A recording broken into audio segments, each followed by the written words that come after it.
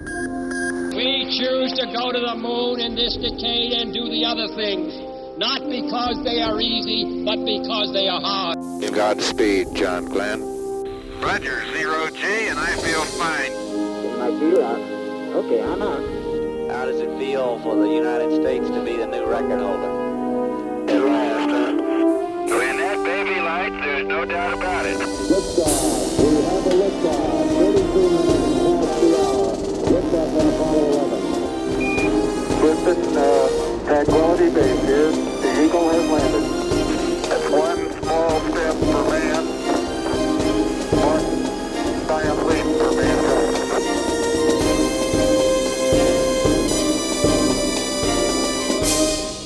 Hello and welcome. This is Michael Annis, and you're listening to episode 135 of the Space Rocket History Podcast.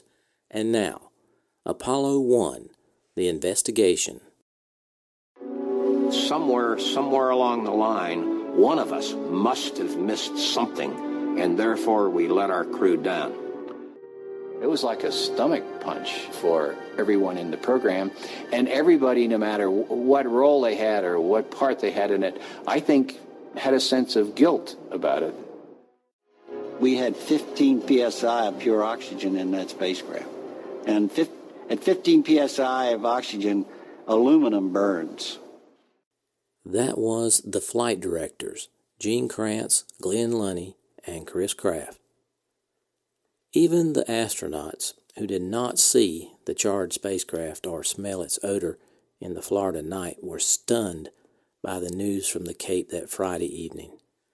They were appalled to realize how much they had overlooked.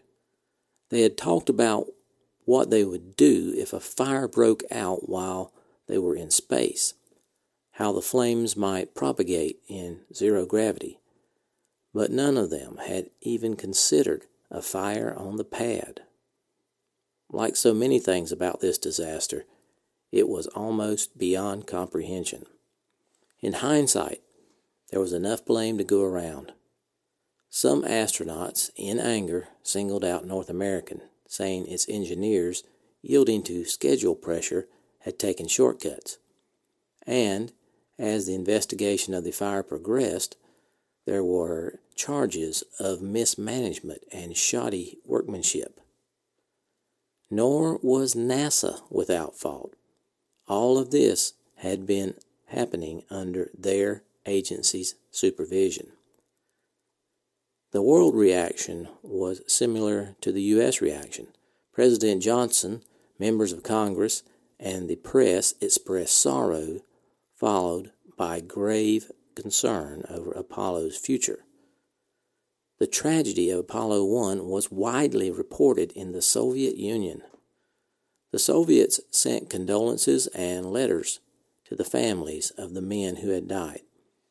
But the Soviet press criticized the U.S. for an overzealous attempt to send men to the moon. These are the words of Soviet cosmonaut Alexei Leonov as he remembered Apollo 1. Quote, "Although we did not know any of the men personally, we felt an affinity with them.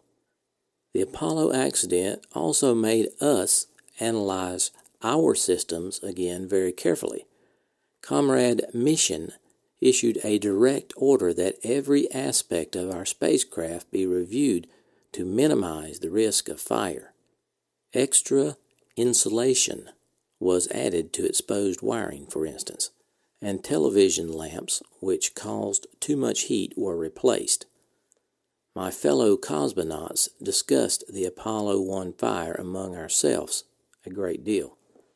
From a professional point of view, I viewed the deaths of 3 American astronauts as a sacrifice which would later save the lives of others. But I was also very angry at how stubborn the American engineers were in continuing to use a pure oxygen atmosphere in their spacecraft. I couldn't understand why they had not switched to the system we adopted after the death of Valentin Bonarenko, regenerating oxygen during a flight. the Americans must have known of the tragedy that had befallen Bondarenko in a pure oxygen environment. He had been given a big funeral, and the American intelligence services would not have been doing their job properly if they had not informed NASA about what had happened. We also followed the speculation in the American press about the possibility that their space program would be canceled. End quote. The possibility of cancellation weighed heavily on NASA Director Jim Webb, and he took immediate action. On the day after the fire, Jim Webb went up to the White House in a calculated effort to control the damage. Capitol Hill was already rumbling. Both the House and the Senate had promised hearings. There was talk of setting up an independent investigation. It was a situation ripe for demagoguery, and Webb was determined to cut it off at the pass.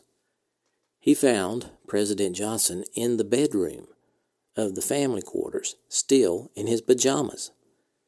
It was the kind of one-on-one power brokering situation that both men were famous for, and Webb seized the moment. He told the president that people were calling for investigation. Webb said, quote, "If you want me to do it, I'll tell you what I think the job is. To find out what caused this fire and the loss of life, fix it, and fly again so we can complete the Apollo mission. If you want me to do that, I'll do it." End quote. President Johnson looked at Webb for a minute, then stuck out his hand and said, "Okay." They shook hands, and with that, NASA was given the franchise to investigate itself. It was a masterful piece of lawyering on Webb's part, a talent that awed friends and enemies alike. But in the end, it backfired. The decision to allow NASA to be its own prosecutor, judge, and jury raised the hackles of press and Congress alike. When Robert Seamans flew to the Cape on the night of the accident, one of the first things he did was set up a board of inquiry. The Apollo Review Board would also come to be known as the Thompson Board, and this group now became the formal instrument for investigation in the Apollo fire. In addition to Max Faget and astronaut Frank Borman, the board now included a fire expert from the Bureau of Mines, an Air Force Inspector General, a chemist from Cornell, and top NASA people from Langley, Washington, and the Cape. As chairman, they named Dr. Floyd Thompson, an eminent aeronautical engineer who had joined the old NACA back in the 1920s and who, for the last 5 years, had headed NASA's Langley Research Center. It was a distinguished group, and within hours of their appointment, they launched the most intense technological inquiry of all time. At one point, they had 5,000 people on the case. There were 10 government agencies involved, including the FBI, with everybody in the aerospace industry lending experts and facilities, and a score of universities performing specialized tests. The board quickly established tight security at Complex 34, impounded documents pertaining to the accident, and collected eyewitness reports. News media representatives swarmed in to cover the story, and their unofficial investigations and semi-factual innuendos filled newsprint and airwaves throughout the following weeks. Many looked for quick answers and simple explanations, but by February 3rd it was obvious to NASA officials, at least, that no single cause for the accident could be isolated immediately. Seamans and Thompson created 21 technical panels to assist the review board. Anticipating public clamor for answers and reforms, if not postponement of the Apollo program, NASA officials asked leading members of Congress to hold off on a full-scale investigation until the review board finished its report. Senator Clinton P. Anderson, chairman, agreed to call the Senate Committee on Aeronautical and Space Sciences into executive session only for its early investigations, and Representative George P. Miller, chairman of the House Committee on Science and Aeronautics, said Olin Teague's subcommittee on NASA oversight would not begin hearings until the Thompson Board had submitted its report. Many newsmen charged that the full story would never be known, since most of the board members were NASA employees. Others conjectured that Apollo might be grounded altogether. Meanwhile, the Apollo 204 Review Board went systematically about its business. The board lived at the Cape. They met twice a day throughout the investigation to review reports from the 21 technical panels they had created. Panel number 3 reported to Max Faget. It was to determine the precise sequence of events. Panel 5, reporting to Dr. Van Dolen of the Bureau of Mines, would try to pinpoint the origin and propagation of the fire. Panel 6 would detail the manufacturing history of the spacecraft and everything that went into it.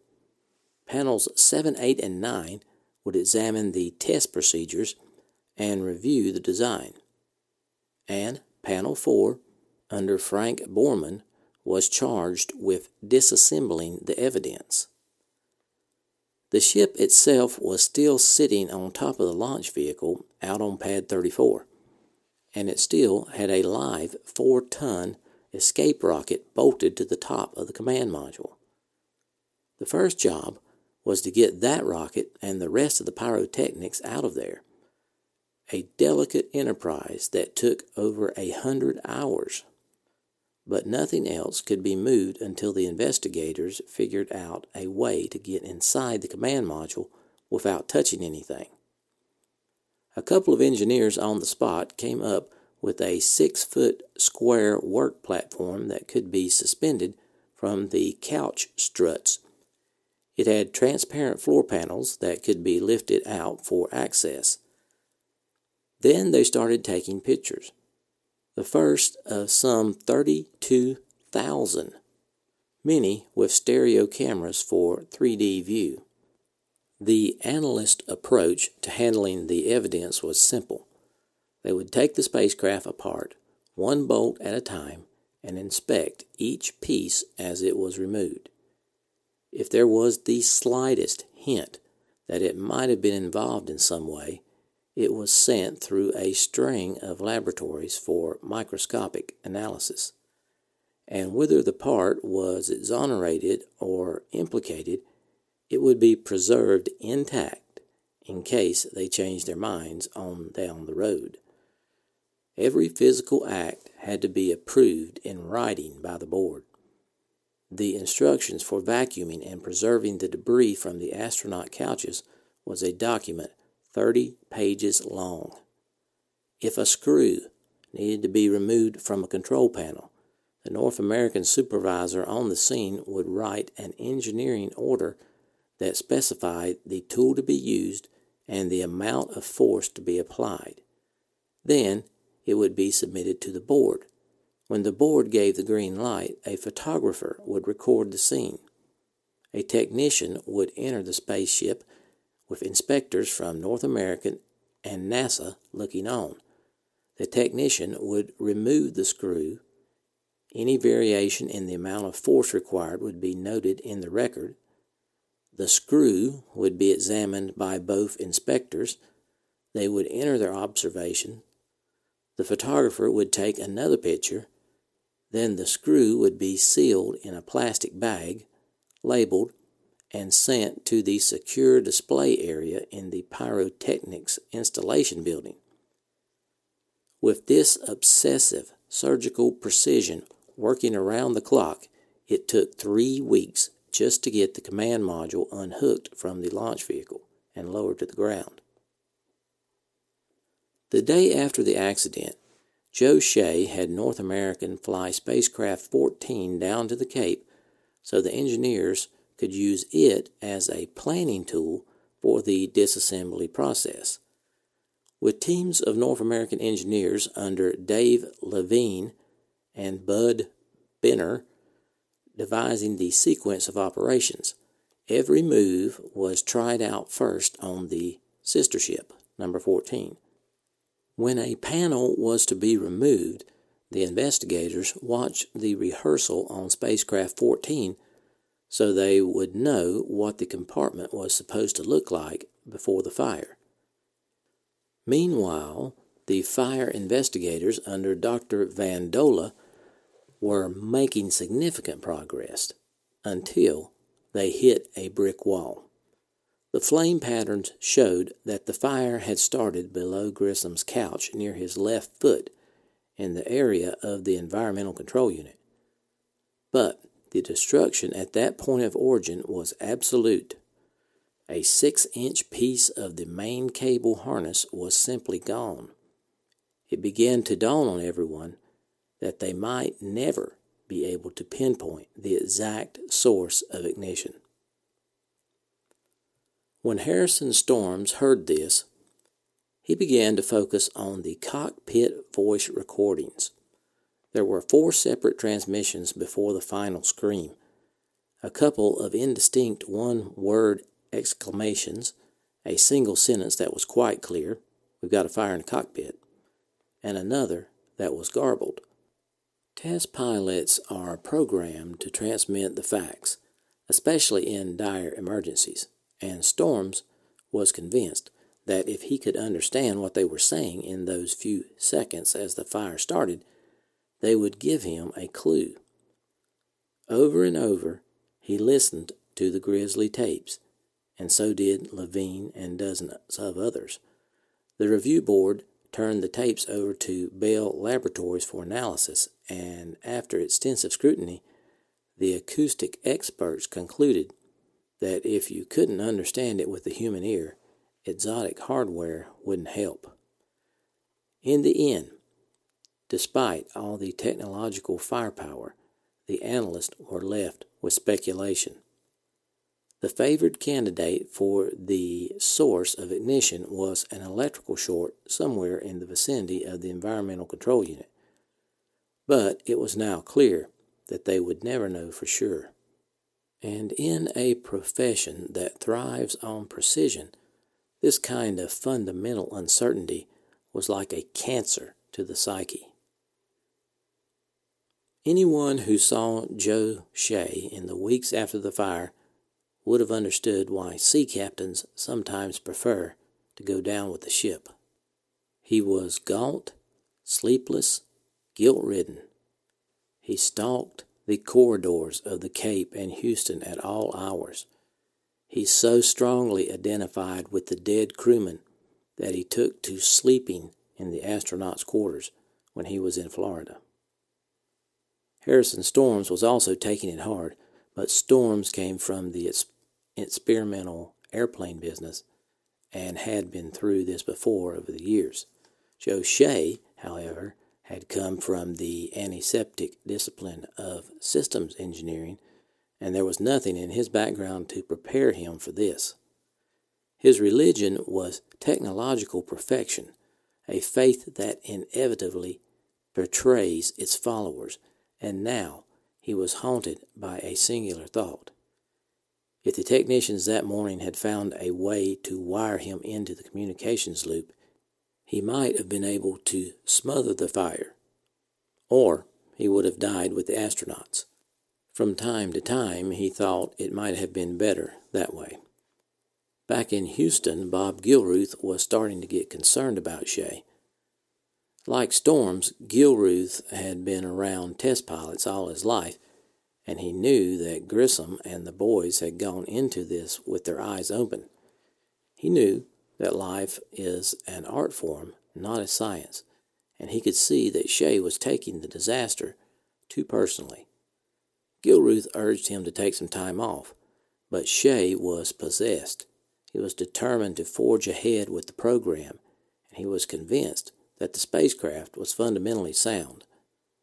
Find the problem, he said, fix it, and get to the moon. But Shea was now working 80-hour weeks, skipping meals and maintaining his equilibrium with barbiturates and scotch. His normal, hard driving style was beginning to have a slightly hysterical edge to it. He called meetings where no one knew what the subject was. In Washington, Webb and his deputy, Bob Siemens, were also starting to get nervous about Shea, but for different reasons. The hearings were coming up, and they were beginning to have serious doubts about Shea's ability to handle a congressional grilling. Webb's contacts on the Hill were warning him that the hearings could get rough, and if there was any doubt in his mind, it was about to be erased. In the days after the fire, Webb had tried to get Congress to hold off until NASA's Apollo Review Board finished its investigation. He had prevailed in the House.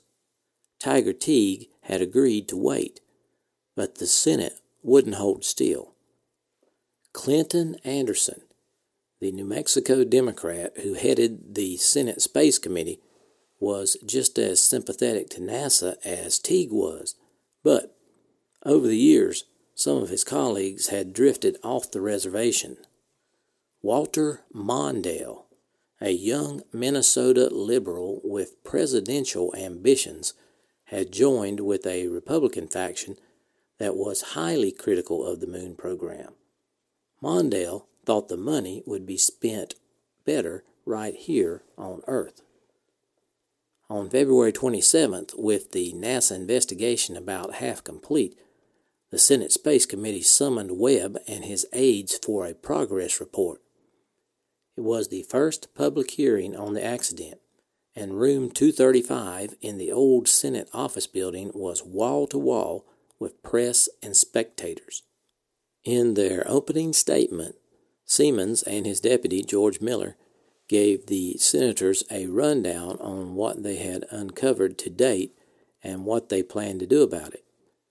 It was the kind of snappy, state-of-the-art presentation NASA was known for, complete with slides, models, flip charts, and slow-motion fire test footage.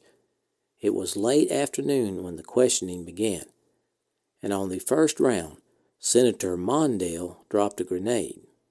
He said, quote, "I have been told, and I would like to have this set straight if I am wrong, that there was a report prepared for NASA by General Phillips, completed in mid or late 1965, which very seriously criticized the operation of the Apollo program for multi-million-dollar overruns and for what was regarded as very serious inadequacies in terms of quality control.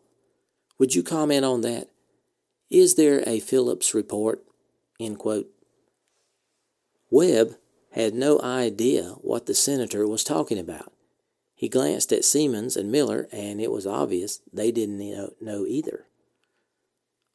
Mondale said, quote, "Is it your testimony that there is no such unusual General Phillips report? Is that rumor unfounded?" End quote. Webb tried to explain that Sam Phillips, as NASA's Apollo program director, was essentially a troubleshooter at one time or another. He had written critical reports on every contractor in the program. But Mondale persisted. He wanted a copy of this particular report. And Webb said, "Let us look it up." When Webb got back to NASA's headquarters, he confronted the agency's general counsel, Paul Dimbling. He told him that Mondale kept asking about a Phillips report and that he didn't know anything about it. Then Dimbling turned to drop a grenade. He knew exactly what the senator was talking about. Dimbling had seen a copy of it himself that afternoon.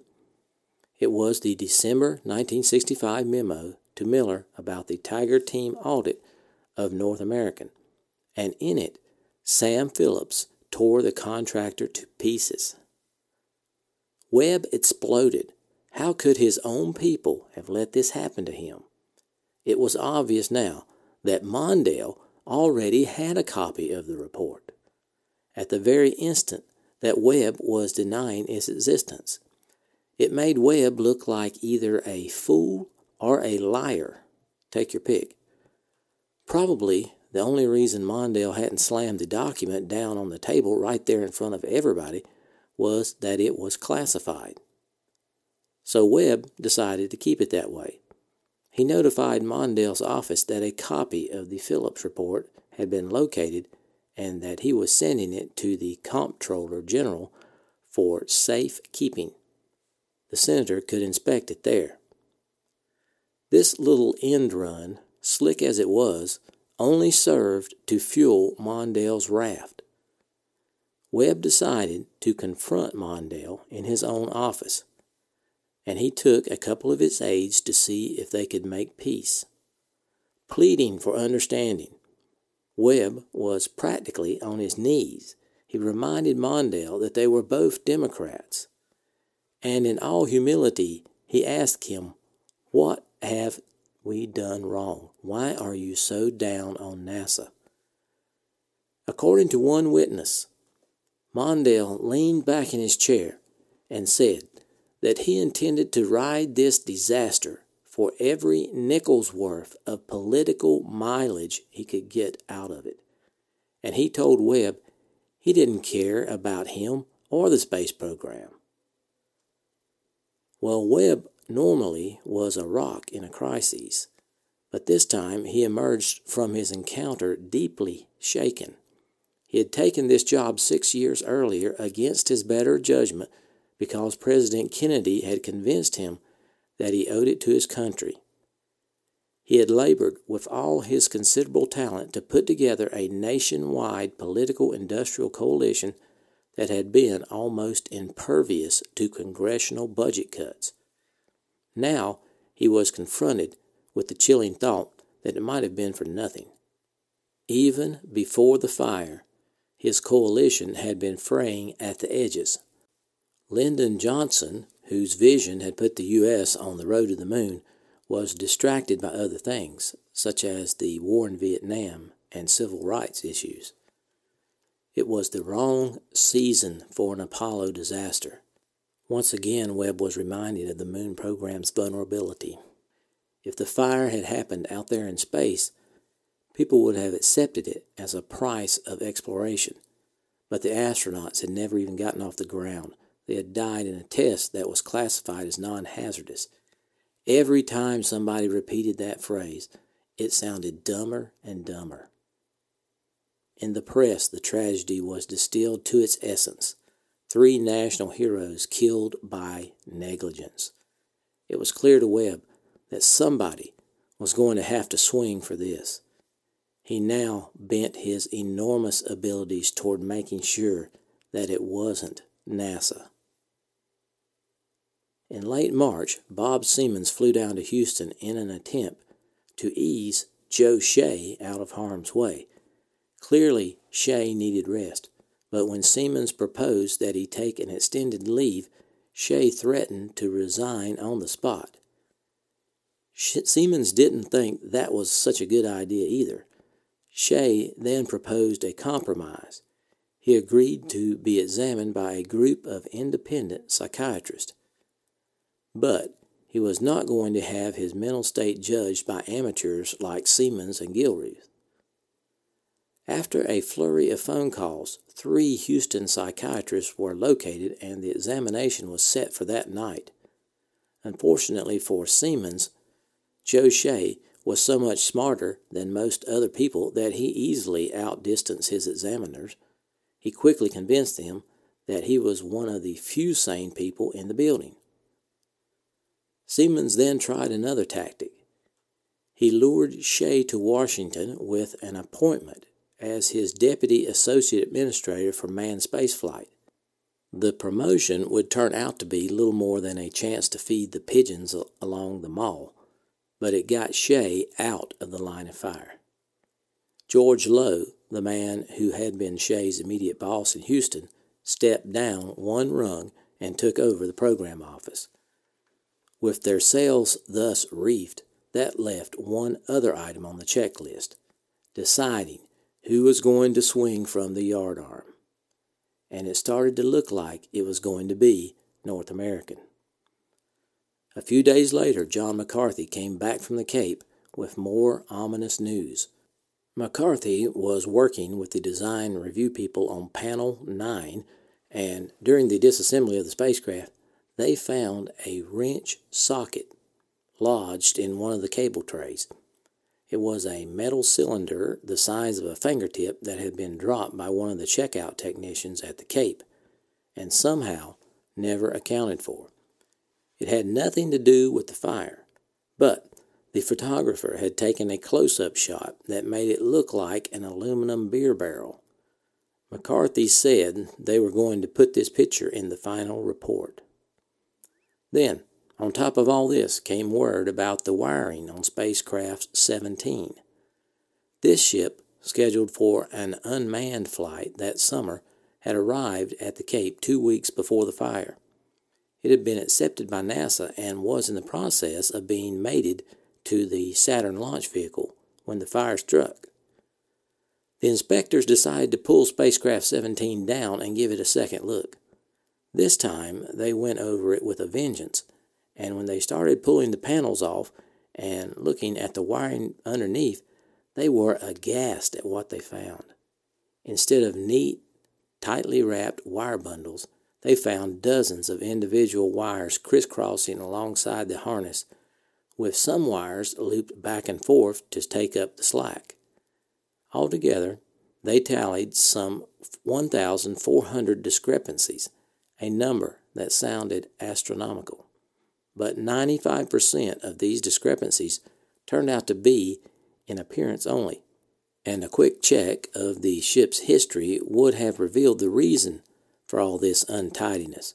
Back in 1965, when the ship was about half finished, NASA had changed its mission from a manned flight to an unmanned flight.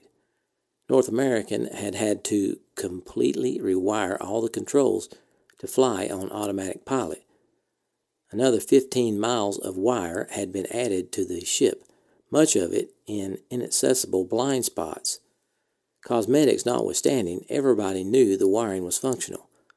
That had been established absolutely in a series of brutal tests in which the ship was baked and frozen in the vacuum of deep space, while wires designed to carry 30 volts were jolted with 20 times that much. In the end, when all 1,400 discrepancies were analyzed, only 2 of them required an engineering fix, but that fact was ultimately lost in the whirlwind. Harrison Storms called Lee Atwood and told him what he was picking up on the grapevine. Lee was alarmed, but he wasn't sure what they were going to do about it. They couldn't very well get into a battle with their largest customer right before the hearings. Atwood talked it over with the company's general counsel, John Rosica, and they decided to wait and see. At this crucial instant, North American was hit with a blindside blow. Thomas Barron, a company warehouse inspector at the Cape, gave a statement to the press that accused his employers of gross negligence.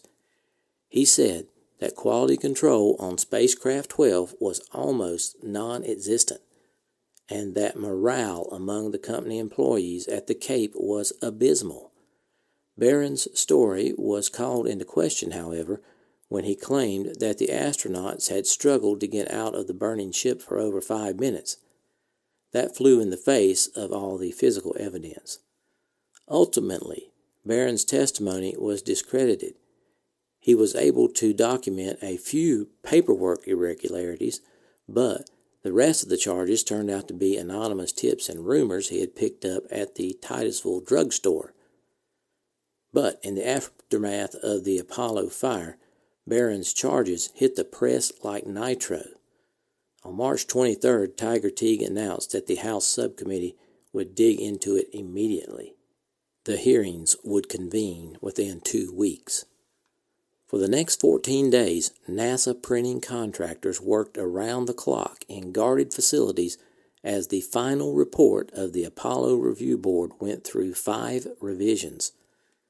The finished version was over 2,300 pages long. 500 copies were rushed to Washington on the night of April 2nd, and it was released to the press at NASA headquarters on Sunday morning. The House hearings were to begin the following day, with the Senate joining the hunt on Tuesday. Storms Atwood, Dale Myers, Dave Levine, and John McCarthy were already in Washington, along with the company attorney and a handful of others. They had assembled in Atwood's suite at the Hay Adams, a venerable establishment hotel across the park from the White House. They had spent the afternoon digging through the report, and they were in shock. The board found numerous examples in the wiring of poor installation and design and workmanship. The board investigations revealed many deficiencies in design and engineering, manufacture, and quality control. Deficiencies existed in command module design work and workmanship. Components of the environmental control system installed in the command module had a history of many removals and of technical difficulties. Lee Atwood was staggered. The tone of the thing and the implications and the imprecision, the inflammatory nature of it, things that you'd expect out of the National Enquirer. True, the report was hard on NASA as well. It blasted the agency for management oversights, but it left little doubt about who was the villain in the piece. Deficiencies in design and manufacture, installation, and quality control existed in electrical wirings, according to the report. Levine was furious. "They aren't going to pin this on us," he said. "There is no reason for it. The things that are in all those pictures had nothing to do with the fire, and we shouldn't sit there and take it." The real cause of the fire, everyone knew, was the decision to flood the cockpit with 100% oxygen at 16 pounds per square inch. Under the right conditions, even metal would burn in that kind of environment. But the report buried that issue by indirection. It said, "This atmosphere presents severe fire hazards if the amount and location of combustibles in the command module are not restricted and controlled," end quote. By turns, dismayed and enraged, Levine and McCarthy argued for a frontal attack, and they had plenty of ammunition. The files were bulging with memos pleading with NASA not to use pure oxygen because of the fire hazard. And then there was the matter of the hatch, which took 90 seconds to open even under ideal conditions. If Houston had left Charlie Felts alone in the first place, Grissom would have been able to hit a button and blow out the side of the ship. A fire on the pad was exactly the kind of unforeseeable event that Felts had been talking about 4 years earlier. As Atwood went around the room asking each man for his opinion, it was clear that they had enough evidence in hand to sink NASA, and that was the problem. It was in nobody's interest to sink NASA. The attorney argued that they should keep their mouths shut and take a few lumps. The company would recover in time, and meanwhile they would gain the undying gratitude of the NASA people who they had just covered.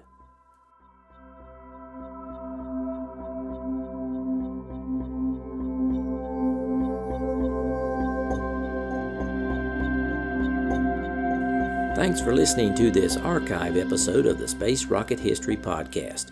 If you are financially able, please support the podcast by going to the homepage, spacerockethistory.com, and clicking on the orange donate button or the Patreon link. Thanks.